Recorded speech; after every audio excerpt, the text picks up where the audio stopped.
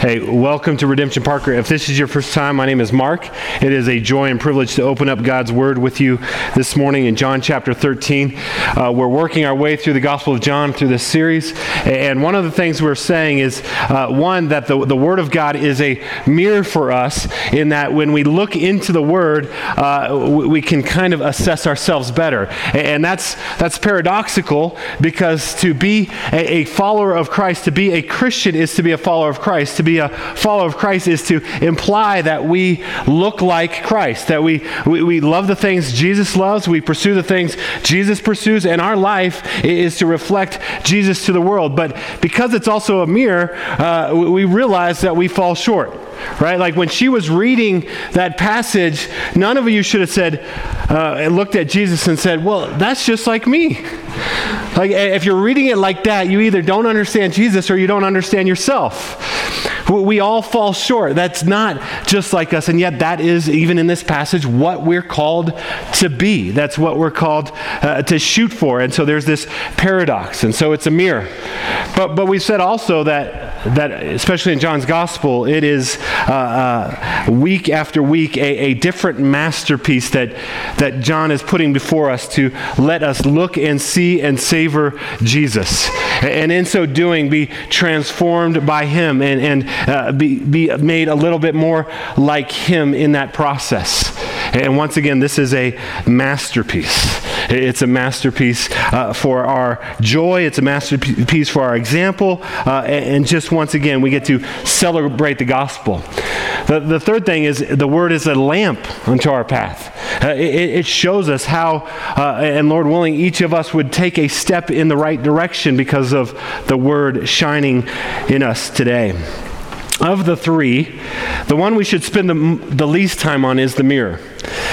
Because honestly, we should do a self-assessment, and then we should look at Jesus. We should pursue Jesus and not think less of ourselves, but think of ourselves less. That's part of what it means to grow in Christ likeness. And so as we do this, we're going to see that Jesus' love does a few things for us. Jesus' love goes low to meet us. Jesus' love cleanses us, and then we'll see that Jesus' love empowers us to love like he loves. And so as we go into that in this passage that we just read, we know some of these themes. We've said before, sometimes the problem isn't with our head, it's with our heart, or vice versa. Like, I don't think anyone here would disagree that humility is a good thing. Like, serving one another is a good thing. It is a thing that Christ did for us, and therefore we should all do. So today it's not a problem of our head. Like, every one of you know that you should be a servant. If you're a follower of Christ, your nature, your character should be defined by servanthood. I know it, but that's why I have a confession to make.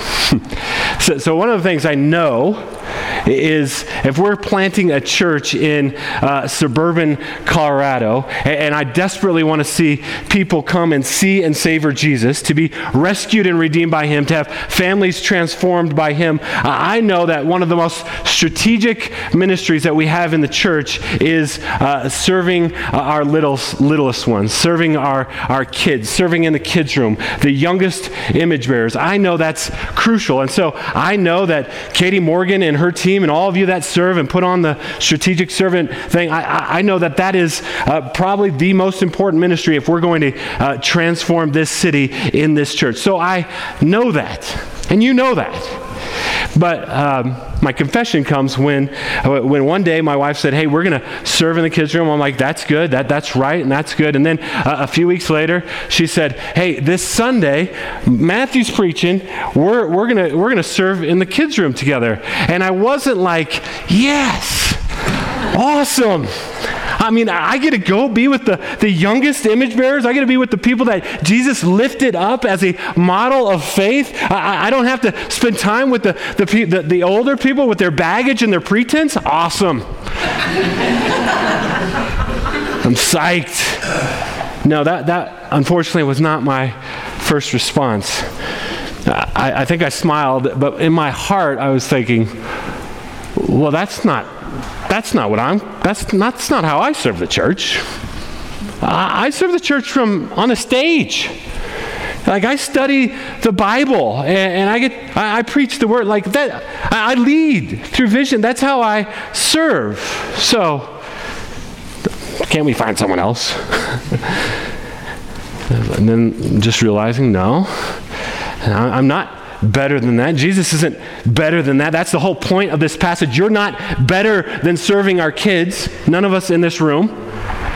And so if we are to follow and be like Jesus, then our hearts have to, our hearts, you're thinking, man, how wicked is your heart? You're right. My heart is wicked. And you sure you want to be here for the next 30 minutes? And yet, by his grace, my prayer is that God would do a work and do a shift and a transformation in our hearts through his word and by his Spirit today. See, what I love even about this passage and about the Bible is its honesty. Like, everyone's messed up, right? Like, even the heroes, even the guys that are writing the book under the power of the inspiration of the Holy Spirit, like, they're messed up, right? Like, no one gets free. It's like that time I was watching The Simpsons and Homer's TV's broken, and so for some reason the only thing in his house is a Bible, and he begins to read the Bible, and his family comes home and he's read the Bible, and they're like, Homer, what are you doing? And he's like, this book is so preachy. Everybody's a sinner except for this guy. And some of you will get that later, but it's just true. And so as we shift now in John's gospel to the very last moments of his life, we enter into the longest teaching that he has for his disciples. And he wants to prepare them to go out into the world. And it's John 13, 14, 15, 16, and 17. He's going to unpack some of the most amazing teachings in his life. And it's called the Upper Room Discourse. And in Luke chapter 22, we get another insight as to the dynamics of what was going on in that room at that moment as he gathered his disciples. In Luke chapter 22, the disciples are said to be having an argument. They're arguing about something they argue about quite frequently, actually. They're arguing about who's the greatest. Who's going to be the greatest in the kingdom of heaven? And they've all put forth their argument, and they're just kind of going through 3 years into Jesus' ministry, his last night, and they're still arguing. And Jesus is like, guys, you don't get it. I've taught about the kingdom for 3 years. It's an upside down kingdom. The first shall be last. The last shall be first. Why aren't you getting this? And so then in John's gospel, we get some more insight. How once again he's going to show them with not just his words, but his actions, what love looks like. Love goes low. If we're going to be like Jesus, we've got to go low. Love cleanses us, and love empowers us to be like him. And so with that, let me begin to walk us through John chapter 13. It says, now before the feast of the Passover, when Jesus knew that his hour had come to depart out of this world to the Father, I love this line, having loved his own who were in the world, he loved them to the end. He loved them to the end. This is a foreshadow of the next several chapters of John's gospel, but this is true. This is true of all who are in Christ. And so you can put your name in it. I'll just put my name. Having loved Mark Oshman, his own, who was in the world, he loved Mark to the end. Like, Jesus will go to whatever degree it is to love us to the very end. He loves us to the end. And then it says in verse 2, during supper, and in verse 4 it starts, he rose from supper. Something's immediately wrong here. Well, what's wrong? Well, in that culture, if you're going over to someone's house, if you're going into a place and it's a special dinner, as this would have been, you go in, you take off your coat, you wash your hands, you take off your sandals at the door, and either the host or the host servant or the host slave would take the very demeaning task of coming to the door and washing the guest's feet. I mean, these feet were nasty. They're sandals walking on the Roman roads with dung and blood and cuts and dirt and mud and just nasty. And so they would honor you by washing your feet. But the disciples and Jesus are not being hosted by anyone. They're renting an upper room. And so it gets foregone. Why is it foregone? Well, again, Luke tells us they're not thinking about that. They're thinking about why they're the greatest. Why they're better than the other ones. And I don't know how the argument went, but anyone who knows parents maybe knows how the argument went. Well, it's not my job. It's not my turn. It's not my responsibility. And they all kind of marshal forth their argument. And they're like, Matthew, you were a tax collector. Like, you're down here. You should have done that. And the other people, well, it wasn't my job to get the servant. See, it was such a bad, low, demeaning job that many Jewish rabbis deemed it unclean. Like, you couldn't even be Jewish and do this. You needed to find a Gentile dog. You needed to find a slave to do that kind of work. And so they all think they're above it. They're arguing. Peter's like, I'm a leader. I'm not the administrative assistant. Judas is like, hey, I handle the finances. And everyone's got their reason why. And apparently, they didn't see each other as worthy enough to washing each other's feet. And even worse, they didn't see Jesus as worthy enough to wash his feet. They missed the boat. And so they go, they lay down on their sides as they're eating their meal. Their feet are dirty and disgusting. It's probably smelling up the room. It's this obvious odor, and yet no one's willing to get low. No one's willing to get low. And then John tells us, just kind of as a side note to remember in all this, Jesus loved them to the end. During the supper, when the devil had already put it into the heart of Judas Iscariot, Simon's son, to betray him, he reminds us, Judas is here. Judas is going to have his feet washed by Jesus. I mean, this had to be the most painful part of Jesus' ministry. Judas, whom Jesus loves to the end, is going to betray him. Jesus knows it. Judas will sell Jesus out for what amounts to a few $100. What would you sell Jesus out for? Some money? A sexual experience, a relationship, a career? What would you sell? What would you betray Jesus for? Judas had every opportunity to see and savor Jesus.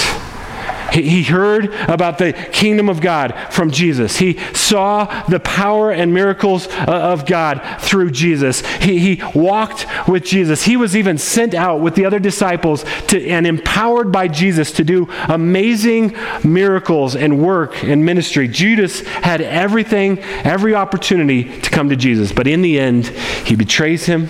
A few days later, his guilt overwhelms him. He does not repent. He goes and commits suicide, and he goes to hell. He doesn't go to a better place. We like to say that when someone dies, they went to a better place, but Jesus says the vast majority will not. And I believe that hard words or soft words produce hard people, and hard words produce soft people, so I'm going to tell you a hard word. Heaven is a person more than it is a place. If you do not love the person of Jesus, you do not have any place in the place of heaven. And Judas had no love for Jesus. He had every opportunity to receive Jesus. And that's what terrifies me as a pastor, of people that would come to church week after week and still not see and savor Jesus. It's the only way. It's our only hope. But Jesus wants to show love once again, and so what does he do? He gets up. Verse 4, he rose from supper. He laid aside his outer garments, and taking a towel, he tied it around his waist. This whole passage kind of echoes something that Paul tells the Philippian church with the same point, like we should have the same attitude as Christ Jesus, who being in very nature God, did not consider equality with God something to be grasped, something to be held on to. And so Jesus, who was from eternity past, hearing his praises sung by the angels, holy, holy, holy is the Lord God Almighty. And he dwelt in unapproachable light, steps out of the light and steps down into our world. he humbles himself. Paul says he became a man. But even in our world, people become celebrities and they get money and they get prestige and power and acclaim and all that. And so he's born to a penniless mother and father into scandal with no acclaim, no fame. Jesus takes on our flesh. He humbles himself. But Paul goes on. Not only that, because even poor people in our world can get by. He says he goes down the ladder one more rung. He says, and he became obedient. He humbled himself, taking on the form of a slave.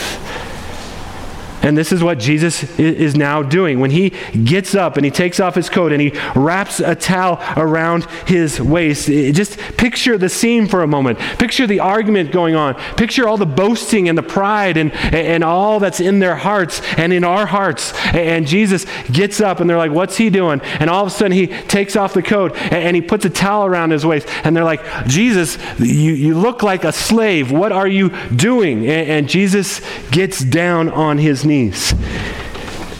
And he begins to take their feet, all 12 of them.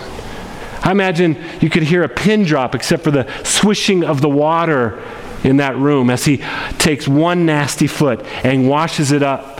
And his hands get disgusting and dirty, and he pours more water, and he moves to the next person. He moves to the next person. He washes Judas's feet. He goes to the next person. He goes to Andrew. He goes to Matthew. He goes to the other Judas that we don't hear about so much. He goes to each one of them, one by one, and their jaws are dropped. And there is that moment I just imagine, we messed up. Why is he doing this to us? We should be doing this to him. And he continues to wash, and he continues to wash. It would have taken some time. It would have taken quite a while to wash 12 guys' feet. But his love goes low. That's what he did. When he left heaven in glory, he got low, and then he became the form of a slave. But this is all to foreshadow him going even lower.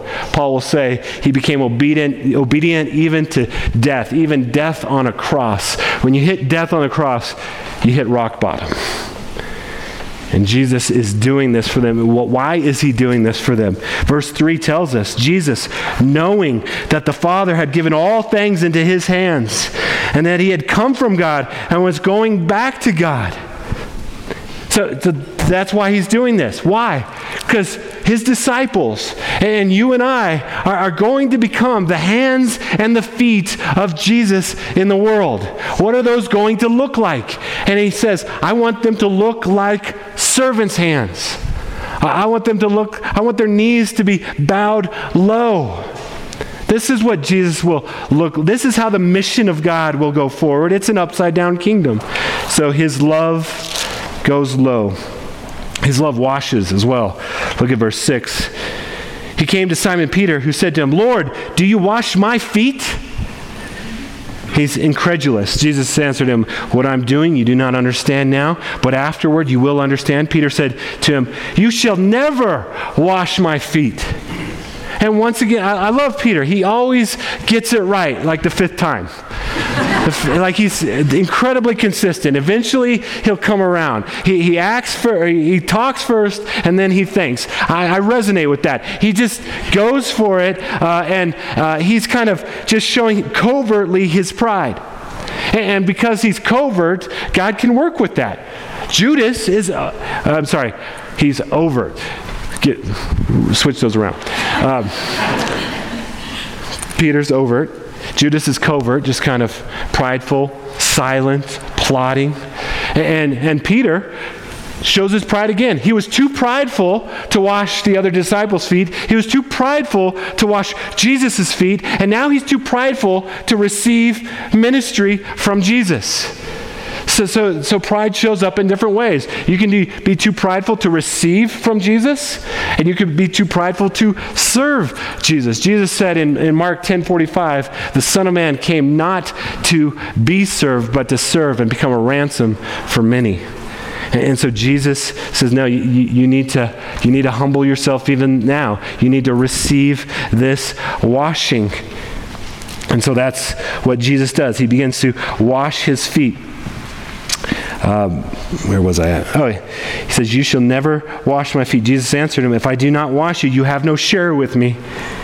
He's like, look, if I'm not here, you go to hell, Peter. So Peter's like, okay, Lord, not my feet, but also my hands and my head. And he just kind of goes, he's like, the whole thing. And Jesus says, you're not getting it. Let me explain a little bit. You're not quite understanding. He says, Jesus said to him, verse 10, the one who has bathed does not need to wash except for his feet, but he is completely clean, and you are clean, but not every one of you. So what is he saying? He's actually touching on a doctrinal a point of doctrine that we don't think of often. Some of you are Christians, and you know you've been forgiven by the Lord. We sing songs about it.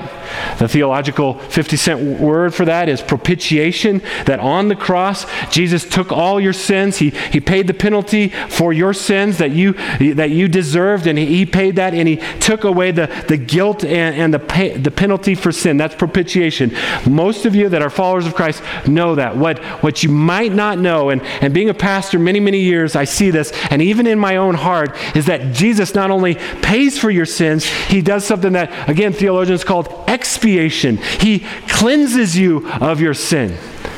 So all that you went through, all that you did in and of yourself, all the wicked things you thought you in word and deed and all those things that kind of defile you and mark you and you carry around, when you come to Christ, he washes you of that. But not only that, in this fallen world, all of us sin and all of us have been sinned against.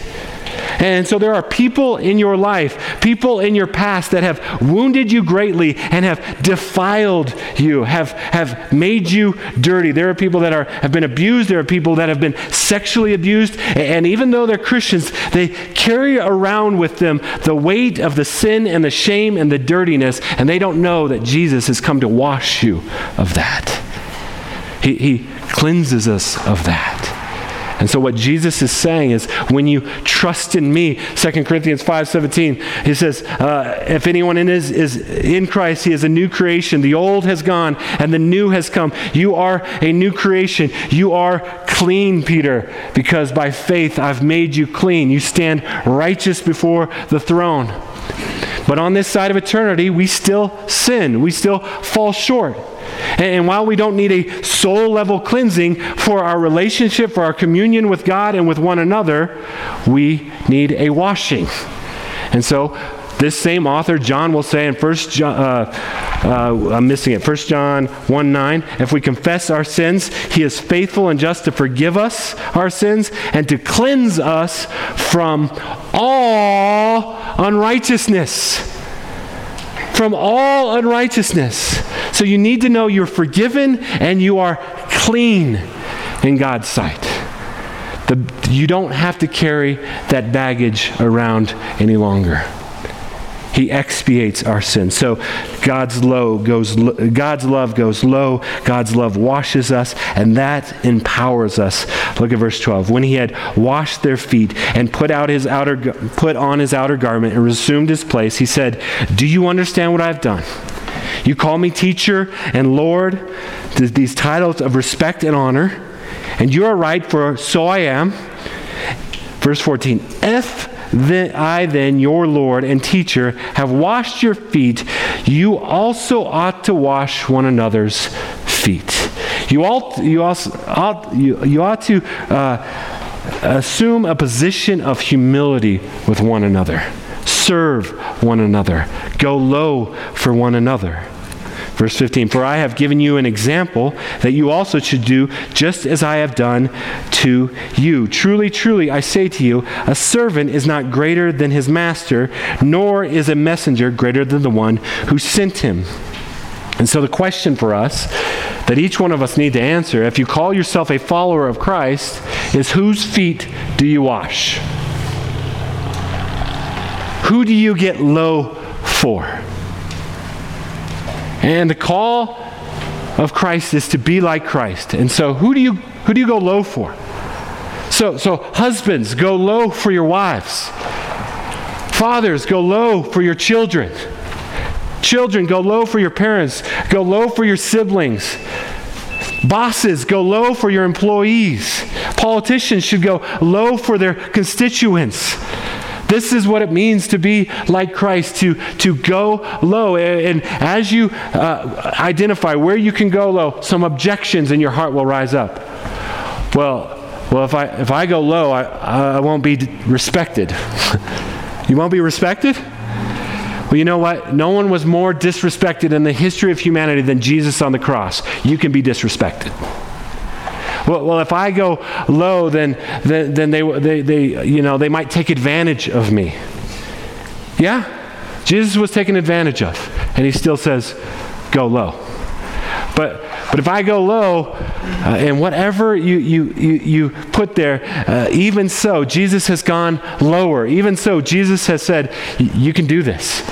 You can be taken advantage of. You can be disrespected. If I go low and serve, they're going to ask me to do it again. Jesus hasn't stopped washing your feet. He hasn't stopped going low for us. And so we go low. But there's a promise built into this as well. Jesus isn't after making you miserable. Jesus is saying when you understand the kingdom and the upside down nature of it, he's not trying to rob you of joy. He's trying to give you joy. And so verse 17 says, if you know these things, blessed are you if you do them. So this is for you. This is for your blessing. The most happy people you know are the most humble servants. Again, not that they think less of themselves, they just think of themselves less. And the most miserable people you know are the people that are so self-consumed with their issues and their problems. And why isn't people serving me? They're miserable. And Jesus says, you're blessed if you get this. If you understand the way to happiness is servanthood, you'll be blessed. You'll be blessed with just obedience to Christ. You'll be blessed with sanctification. You'll be blessed with holiness. You'll be blessed with all the blessings of God. And so his love empowers us. Not only that, his love is missional. A verse we haven't read yet, if you drop down to towards the end of the chapter, verse 34, it says an amazing thing. Jesus is talking, he says, a new commandment I give to you, that you love one another just as I have loved you. You also are to love one another. By this, all people will know that you are my disciples if you have love for one another. The thing that should mark us as disciples of Jesus is our supernatural, spirit-empowered love. So Francis Chan, in his new book, Letters to the Church, asks the question, what church in America do you know that is known for its love for one another? So there's churches that are known for its great music, and maybe it's preaching or its great programs. He's like, but honestly, what church do you know that is just marked by its love for one another? Because that's what we're called to. This is what we see in the book of Acts. They come together and loving the Lord Jesus, they're loving one another. And so the gospel has vertical and horizontal implications. So this is where a lot of, in our world, people get wound up. Like, hey, we don't want to preach a social gospel. We need to preach the gospel. But the gospel says this, because we're loved by God and reconciled by God, then that love goes horizontal, or else you haven't really understood the vertical. And this is what we see in the book of Acts. As they love one another and as they love the city, God adds to their number day by day those that are being saved. This is what we see in the first 4 centuries. Any sociologist will tell you, why did the church spread? Well, because they loved one another. When Rome was an oppressive, brutal place and they would throw babies in the trash heap, the Christians would go to the trash heap and adopt those kids. And when plagues came into the city and it just ravished the city, as the pagans fled, the Christians went in and they died to save and to care for people. And in their dying, they also got some immunity to some of the plagues, and they grew and they multiplied. And as they loved one another for 4 centuries, it became overwhelming. This hated group became the dominant group. It wasn't Constantine that made Christianity. It was the love. It was serving one another. The last emperor, Julian the Apostate, who desperately wanted to get a revival of paganism in the land, we have a letter from him that is called the Epistle to the Pagan High Priests. And he's lamenting the Christians and their love. Listen to this letter. He hates Christians. He says, these impious Galileans, the Christians, not only feed their own, but ours also, welcoming them with agape, that's love. They attract them as children are attracted with cakes. Whilst the pagan priests neglect the poor, the hated Galileans devote themselves to works of charity, and by a display of false compassion have established and given effect to their pernicious errors. Such practice is common among them and causes contempt for our gods. Do you hear his frustration? Do you hear his hatred? They're so loving. They're taking over the empire. What would it be like if that is what people saw when they heard, oh, we hate Redemption Parker. They're so loving. They're just serving everybody. They're washing the feet of our city. And their monotheism and their love for Jesus, we hate that, but they're just people keep going there because they love one another. It's crazy. Francis Chan said this about this quote, "Just as I have loved you, you should also love one another." He said, "Our King, who allowed himself to be tortured and killed for us, tells us to love one another in the same way. Have you ever even considered loving a fellow Christian as sacrificially and selflessly as Christ loved you? When was the last time you looked at a Christian brother or sister selflessly, wanting to bring him or her life no matter what the cost?" So this is a hard word. We need help. But wouldn't it be amazing if we embraced Jesus' example? Wouldn't it be amazing if instead of trying to pester some of you to serve in the kids' room, there was a waiting list. You're like, yeah, you can get in next year. We'll allow you to serve there. But in the meantime, everyone else is ahead of you because they want to serve. Wouldn't it be amazing if you just came to your gospel community each week and just said, man, just give me eyes, Jesus, to wash the feet of the people in my gospel community. That would be an attractive kind of love. That would transform the world.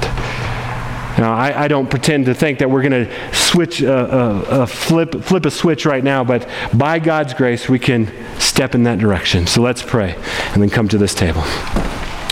Father, thank you for your great love for us. Jesus, thank you for your humility. Lord, you tell us to look at you, look at what you've done. And in a few moments, we'll come to the table that represents your broken body and your shed blood. And because of these things, we can get low. We can serve one another. We can love one another. We can wash the feet of our city.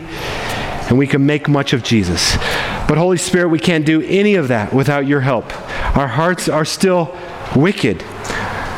We need you to do a work in and through us. And so I pray that as we go out, even as we sing these songs, you would be doing that work to magnify the name of Jesus. We ask in his name. Amen.